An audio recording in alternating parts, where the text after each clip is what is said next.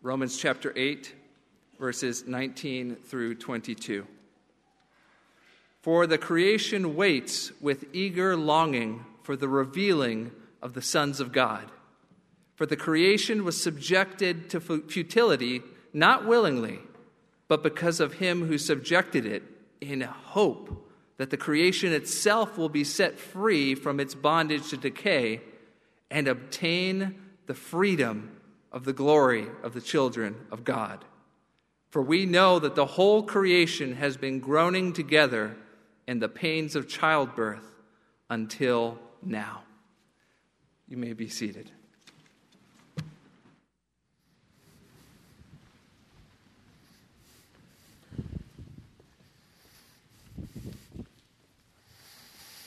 Well, good morning.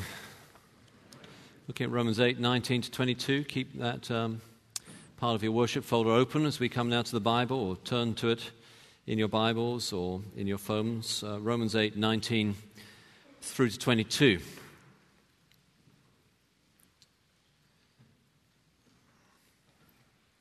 Now, just a spoiler for next week. Next week we're looking at, it's Valentine's Day weekend next week. You know that, right? And so we're looking at love, sex, and God. And so it's not going to be all body parts, right? But it is, love, sex, and God. So just letting you know that's coming up next weekend. It'll be appropriate for families, right? We'll probably actually have the biggest attendance ever next weekend. So I'm just letting you know about that. It reminds me when I was a teenager running a Christian group, we were trying to drum up some interest for the Christian group, and we decided that the way we would do that is we would put up huge posters all around the school and put as the main title for the poster in massive letters, one word, sex. And then underneath in slightly smaller writing was written, "Now we have your attention, there will be a Bible study on Friday." We got into a lot of trouble. Okay, so let's look at the Bible then. Romans 8, 19 to 22. And this is actually a matter of great impact and contemporary relevance.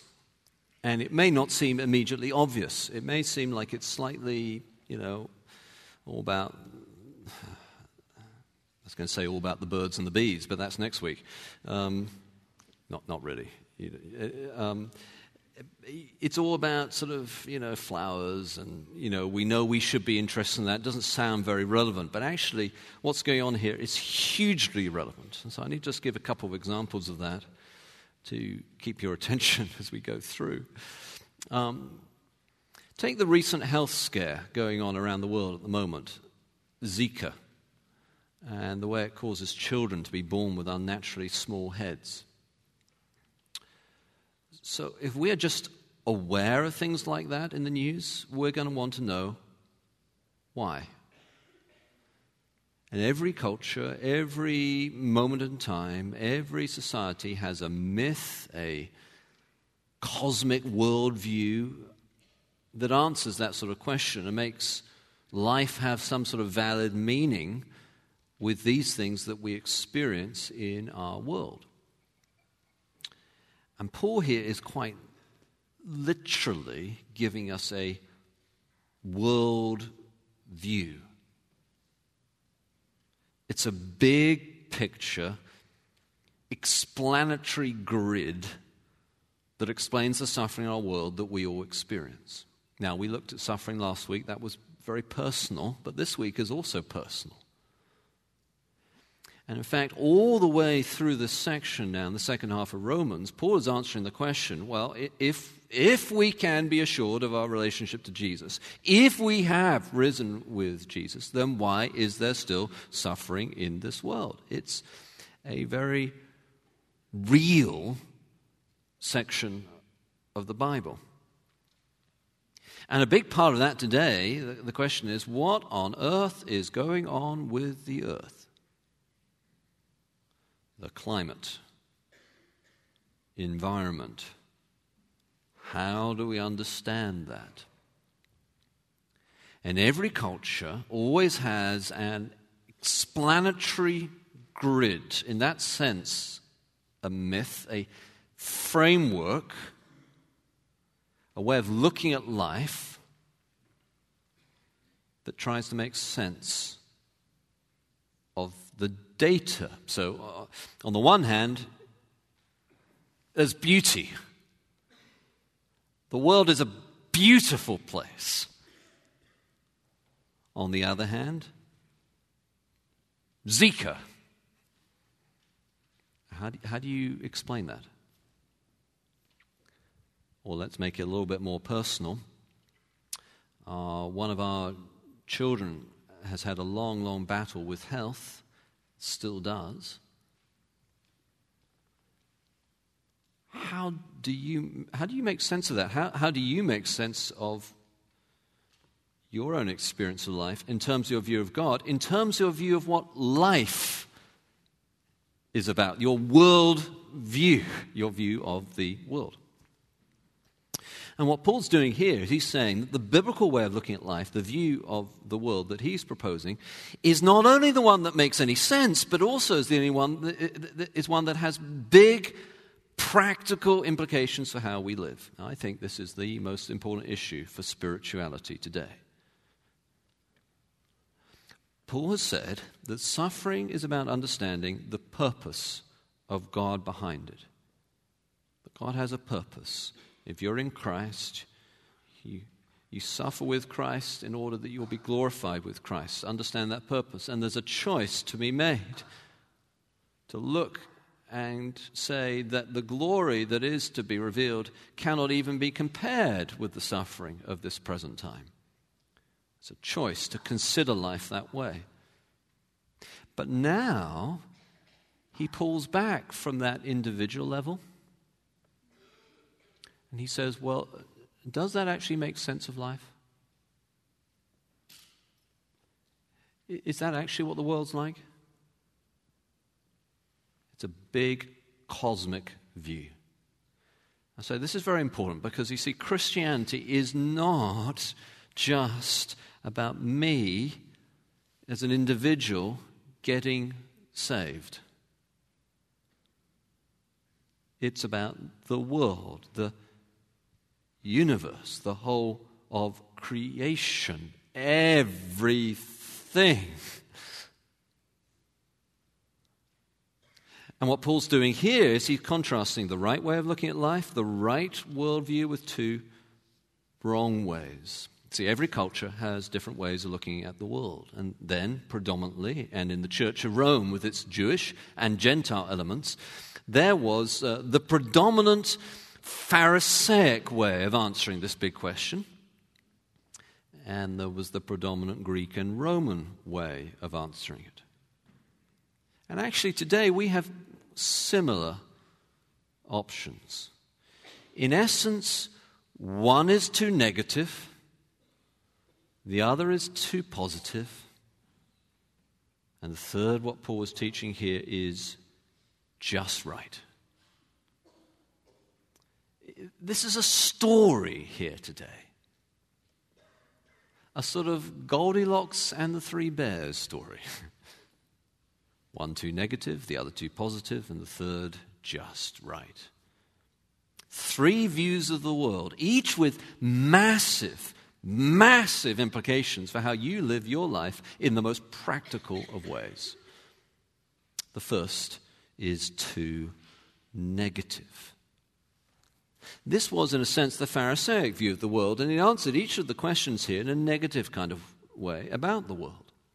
They distanced themselves, separated themselves, literally purified themselves, and their view of the world was essentially negative. Now, I'm summarizing and simplifying, but the point still holds.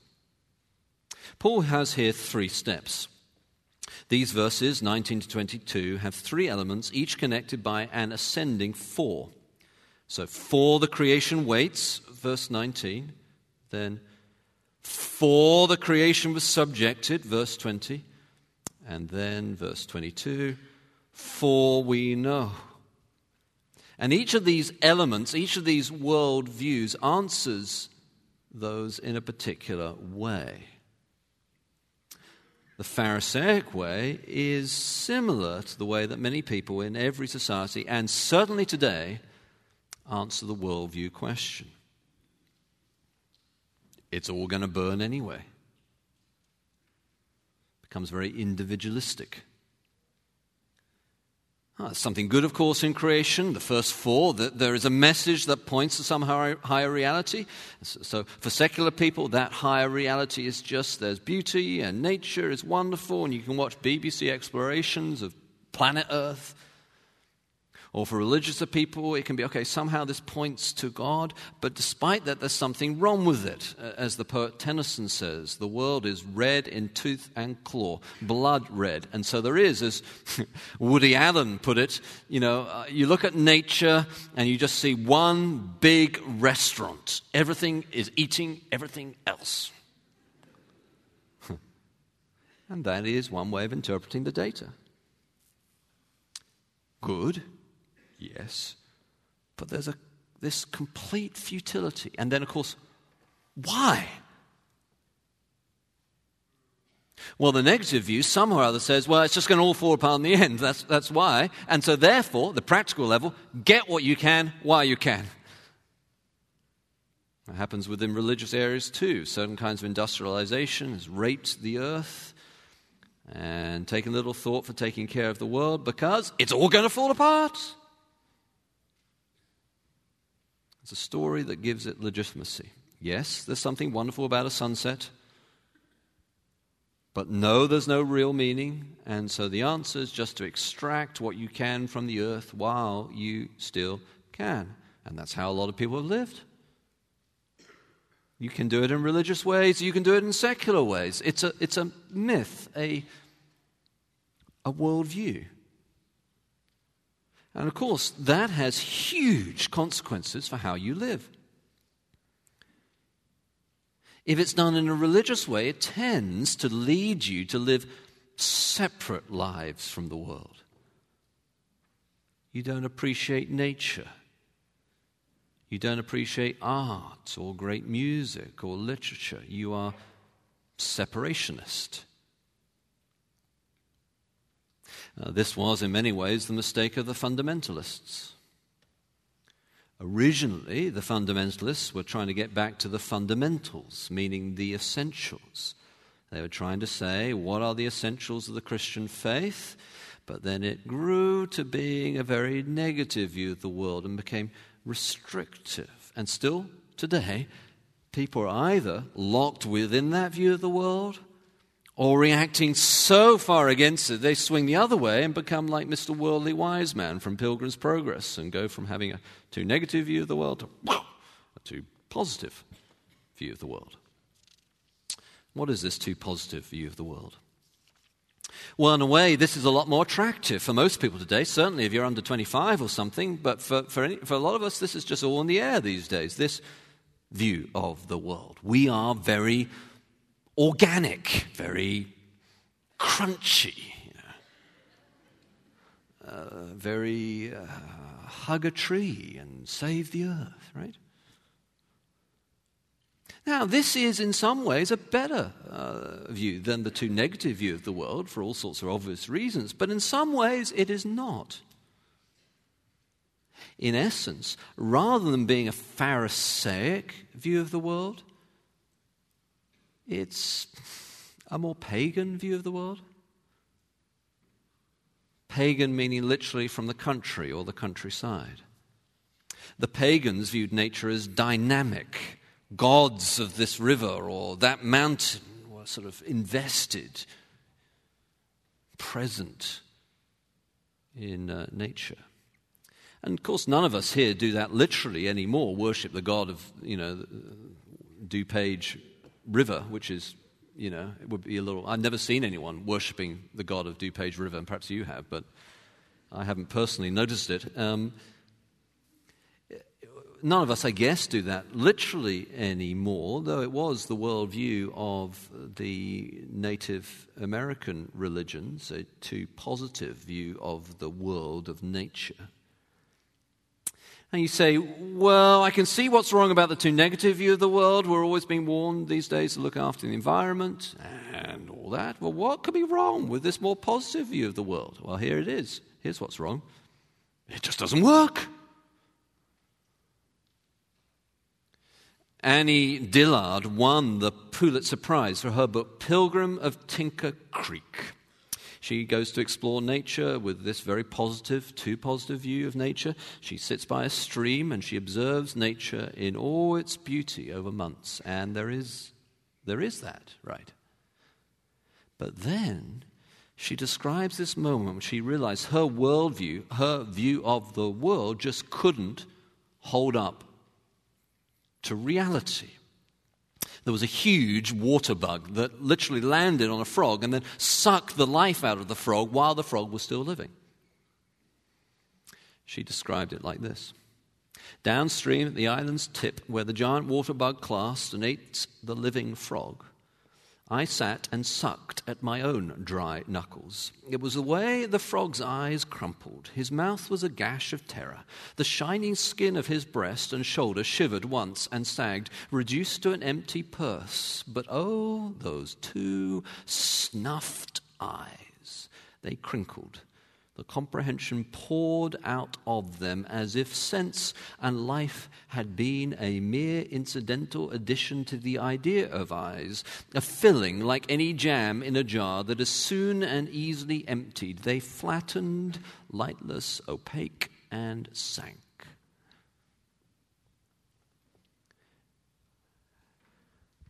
So what do you do with that if you're just wanting to save the earth?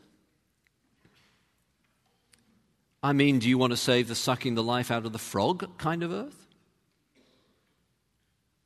So the three questions here that Paul answers and is saying that the biblical way of looking at life fits, each of these three fours in this passage, this worldview answers in a too positive way. So verse 19, the world is not longing for anything or looking forward to anything. It's just fine as it is. There's no futility to it. Verse 20, it has meaning in it and is its own meaning, and it's not groaning, it's rejoicing. The world is one long, beautiful sunset, but it's not. There are bugs that suck the life out of frogs while the frog sits there and just has to take it. And if you don't face up to that,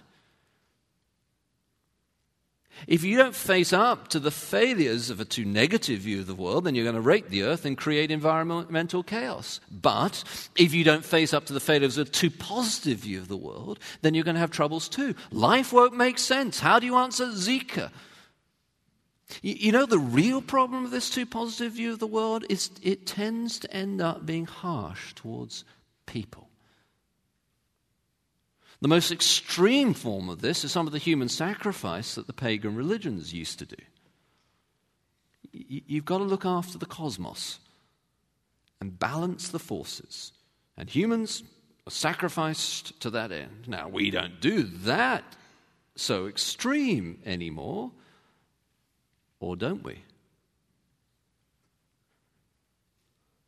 You know, some of the same people who are so enthusiastic about protecting the earth, which is a good thing, of course, if you get it just right, as we'll see in a moment. But when it's the too positive view, then some of the same people are sort of okay about killing unborn children.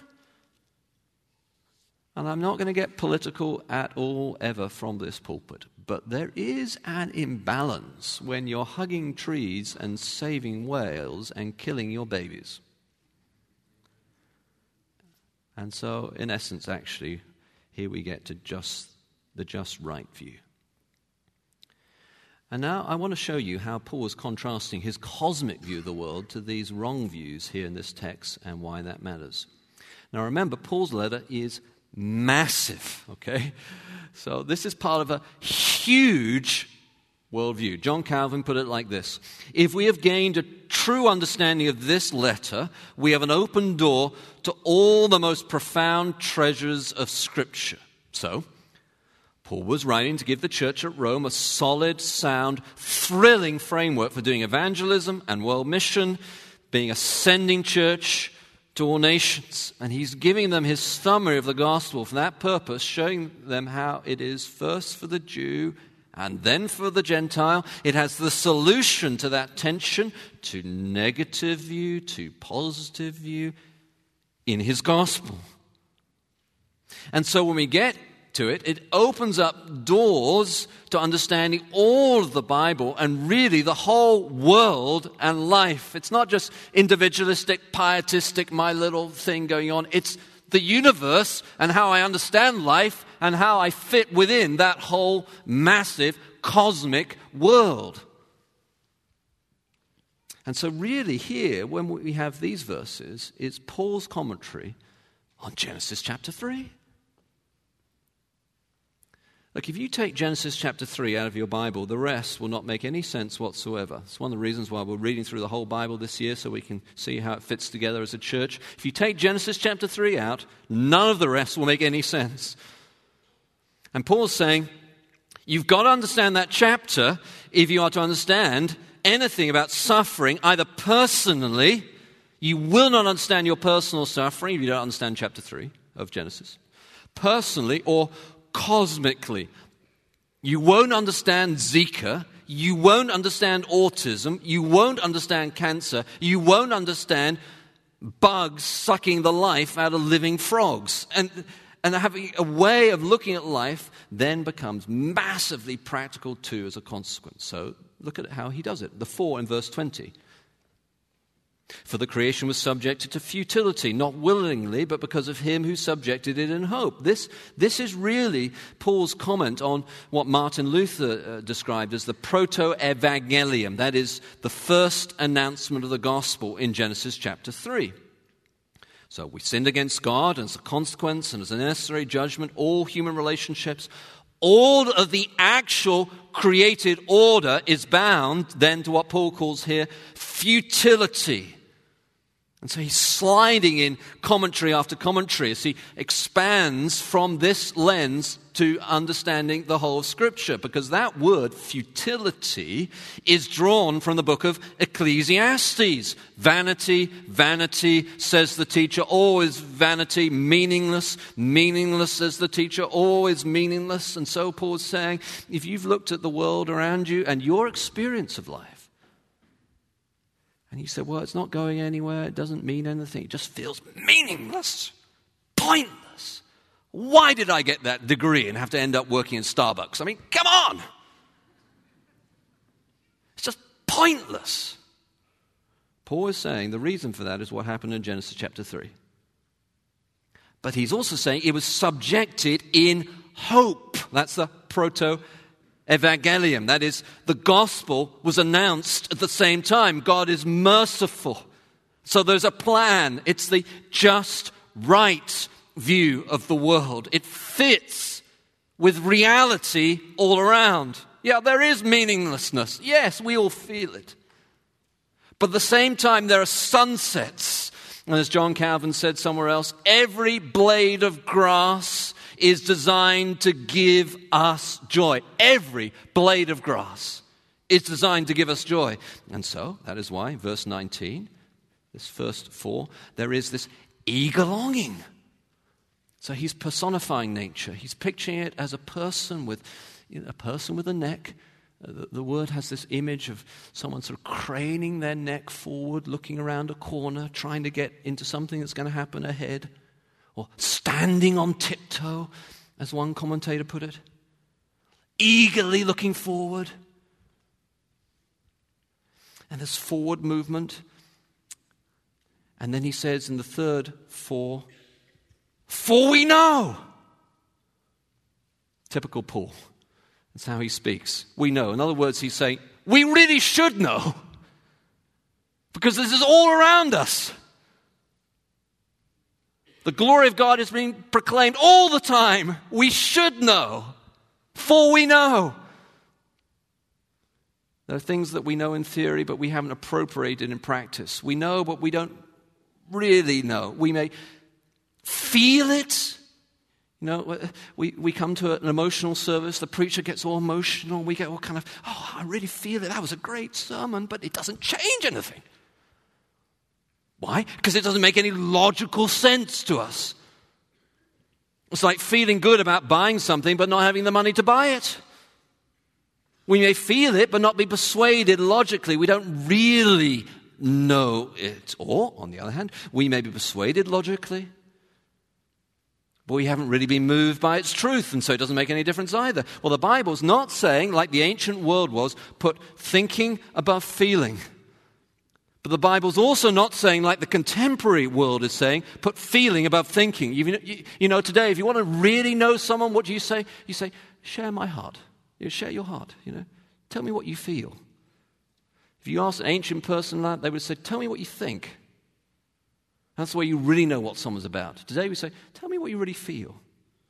And the Bible's saying, no, actually there's this thing called the heart, that it's the core of the human personality, that is both the thinking and the feeling united with the willing, and that's who we are. And what Paul's saying when he says, we know, echoes all this kind of language throughout the Scripture, we know in the center of who we are, like you know a person, like you know your wife, you know her thoroughly and completely. We should know this in that kind of way. We should know it. It should make sense intellectually. It should resonate with our gut feeling. It should be visceral. This makes sense. This is what the world is like. What should we know? Well, there's a groaning. Actually, it's the same word used of Jesus when the translations usually say when Jesus came across a deaf and a dumb man, he sighed. Same word. How could it be? This man made in the image of God reduced to this. Paul's saying the whole cosmos is sighing. I was made for this, and now there's a bug sucking the life out of a living frog. Not only that, it's the pains of childbirth. It's a kind of Lamar's breathing, panting pain of being in actual labor. In other words, it's not just a frustrated sigh. It's something's about to happen. A child is about to arrive. And Paul's saying, we should know this because this is what the world is actually like. Yes, there is beauty. But the beauty is instinctively transcendent. It's pointing somewhere. And it's not just above, transcendent, it's forward. It's pointing in hope. So nature, creation, Jonathan Edwards put it like this, is an image and a shadow of divine things. Now this is really quite profound. We don't have time to tease out all its implications. It's quite mysterious. But if you want to write a big book sometime, this will be worth writing several big books on. But the structure of our thinking, our tendency, for instance, to think in threes, thesis, antithesis, synthesis. We just tend to think like that. The way that there are echoes of redemption stories throughout all the myths of the world, pointing back, as C.S. Lewis would put it, to the true myth of the gospel.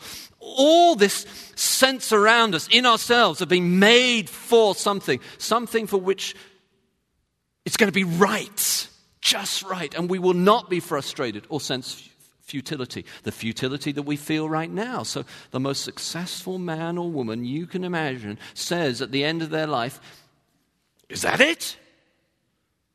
Is that all I get to do? Because we're made to do things that we cannot possibly do in this decaying, mortal existence.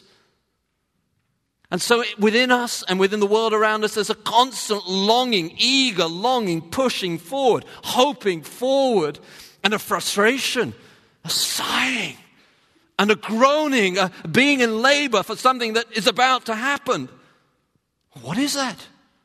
Paul, using this wonderful image of labor, he says it's for the children of God to be revealed. There's going to be a birth. The children of God to be revealed. That's going to happen when Jesus returns. So, at the heart of nature now is its longing for the revealing of the sons of God, as Paul puts it in verse 19. See, the sons of God are not revealed right now. Oh, sure, you can get to know someone in the judgment of charity. You can figure out whether they're really a Christian or not. Sure, Christians bear fruit, and so we can know whether we really are Jesus or not. But when you walk down the street, you take a train into Chicago, you just sit next to someone and you're doing like most people, you're listening to your earphones and they're listening to their earphones and you're ignoring each other, right? How? Well, maybe you have wonderful conversations every time you're on the train, I don't know, but you see them get off the train and they walk to work and there's this sort of mass crowd of people walking. Which of them are the sons of God and which of them are not? But one day it's not going to be like that. The sons of God, not male and female, adoption, this idea of adoption that we've looked at already in Romans, the children of God would be revealed. The glory of the children of God will be glorified with Jesus, and it will be revealed.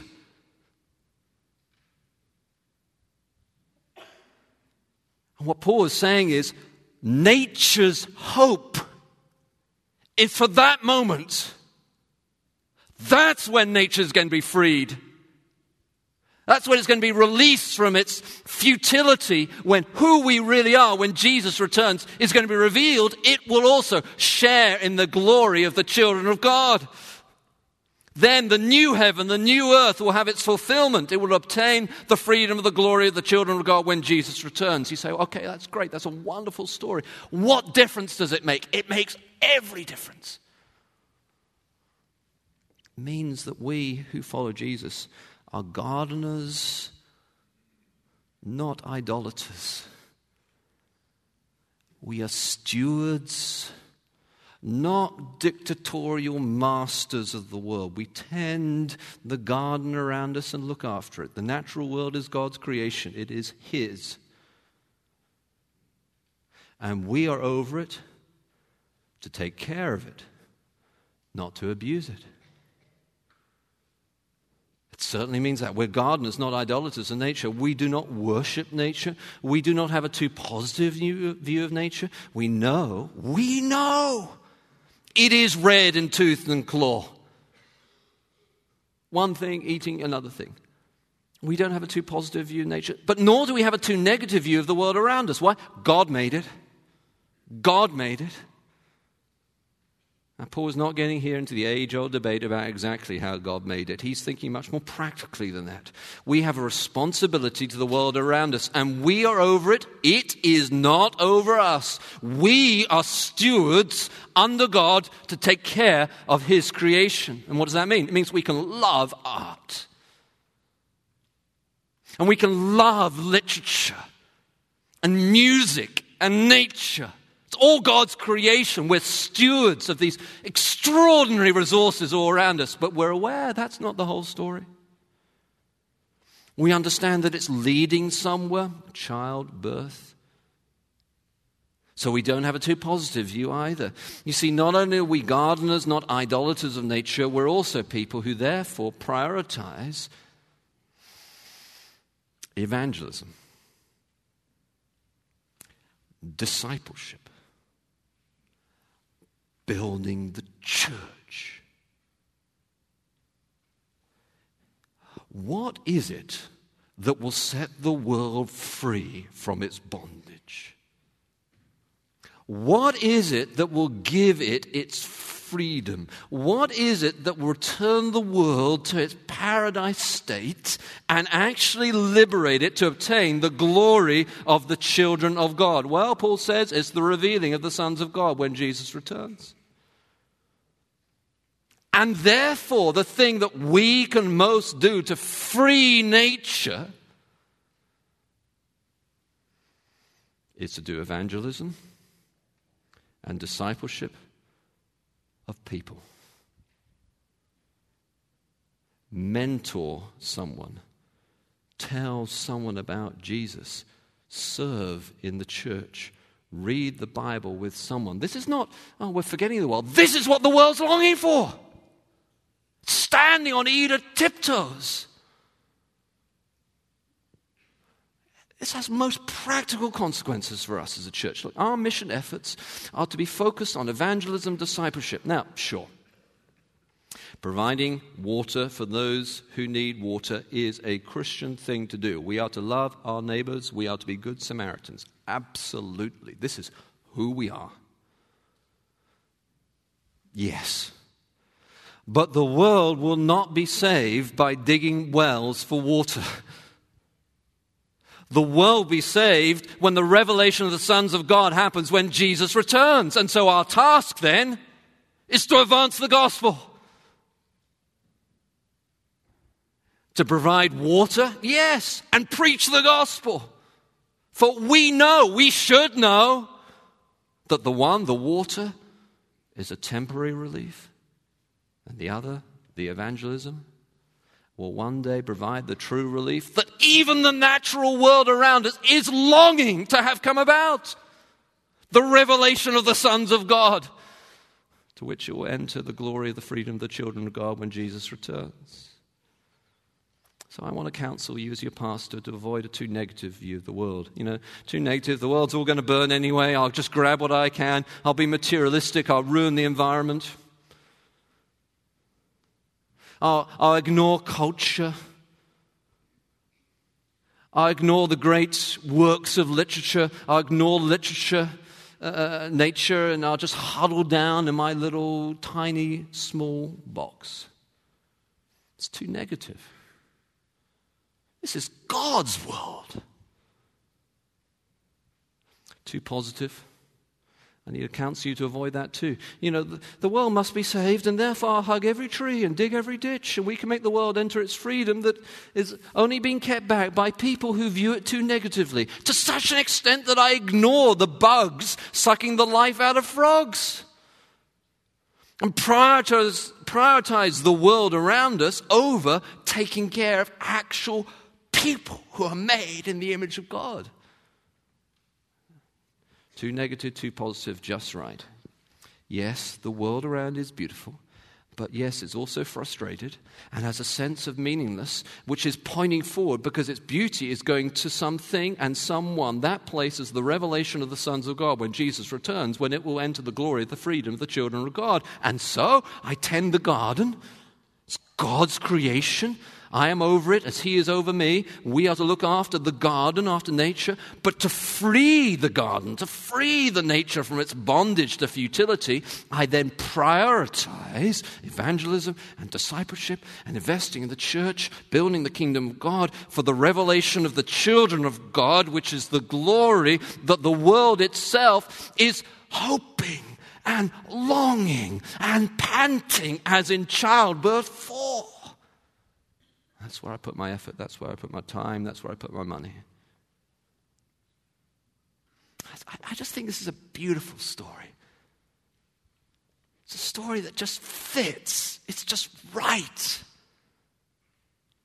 But you know what is even more beautiful? More exciting? More amazing than the story? The storyteller. Do you notice that all through this story, Paul is using the passive tense? The creation was subjected, not willingly. It's what's happening to the world. And the story that is being told is being told by him who subjected it, by someone. You say, what difference does that make? I think it makes all the difference. It's like that moment in J.R.R. Tolkien's Lord of the Rings when Frodo and Sam are encouraging each other as they face pain and suffering that, they say, look, one day this is going to make a good story. And someone's going to hear about it and then going to say, I want to hear that part of the story again. And they'll say, yes, but it's so much easier to read about those stories than actually be in them. You ever felt that? I love stories. I love the Star Wars myth, though nothing beats the first movie, by the way. I love the classics, Shakespeare, Jane Austen, Dickens, Twain. But you know what? The reason why we resonate with these stories is because It's because you're in the story too. A story is being told right now, and someone is telling it. So here's what it means. The hardest moments, the moment that perhaps you're in right now, the deepest river and darkest dell, there's thunder and there's lightning, and you just don't think you're ever going to get out of it, that is the moment when the story really gets interesting. What's going to happen? What will take place? What will the protagonist do now? And all that storytelling is not only happening around us, it's happening to us. We are in that story. And someone is telling it. He's telling it now. You're in church. You have a life before you. Will you give your life to discipleship and evangelism and building the church? Will you invest in the revelation of the sons of God for which the whole of creation is longing? Will you give your life to be a part of that grand story, that cosmic epic, like a Ulysses or an Odyssey? Your life now meaning something far more than you ever could have imagined, that this little battle that perhaps only you know about as you fight against your suffering is actually part of a great big story. And the Far Country and all the other big characters like Gandalf and Aragorn are riding off to big adventures you feel all forgotten. But it could be that this moment is the pivotal moment in the whole adventure. Because you know who is telling that story? You know who is sighing along with creation, being frustrated along with creation, was crucified, died, buried, and rose to turn the story in a new direction to the new hope? Jesus. The master storyteller of your life and of this world and of the entire universe.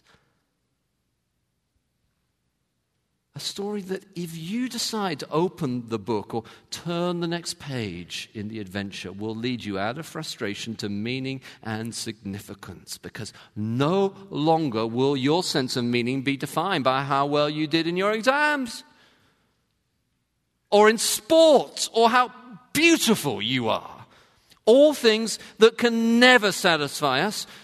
For who can ever be beautiful enough, clever enough, athletic enough? That's all the too positive view. You know, hours and hours in the gym to get a six-pack and arms like Schwarzenegger. Middle age spread will come, I can tell you. A bug may even suck out the dream from your too positive view of the world. Where then your hope? No. Open this story. Turn over the next page. Trust Him with your suffering. And invest your life in telling other people about the storyteller too. Let's pray together.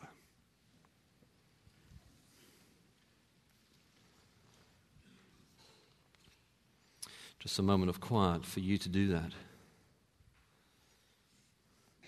Perhaps you sense frustration in your life. Here's an opportunity now to turn the next page. To invest your life in choosing to mentor someone.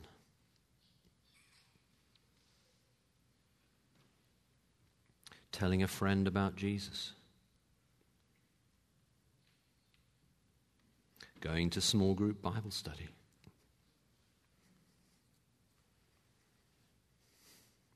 Reading the Bible yourself. Or maybe it's something bigger. A choice before you now whether to use your working experience as a banker as an opportunity to live for Christ, or to use your working experience as a banker just to make more money. Which story are you living? Too negative, too positive, or just right?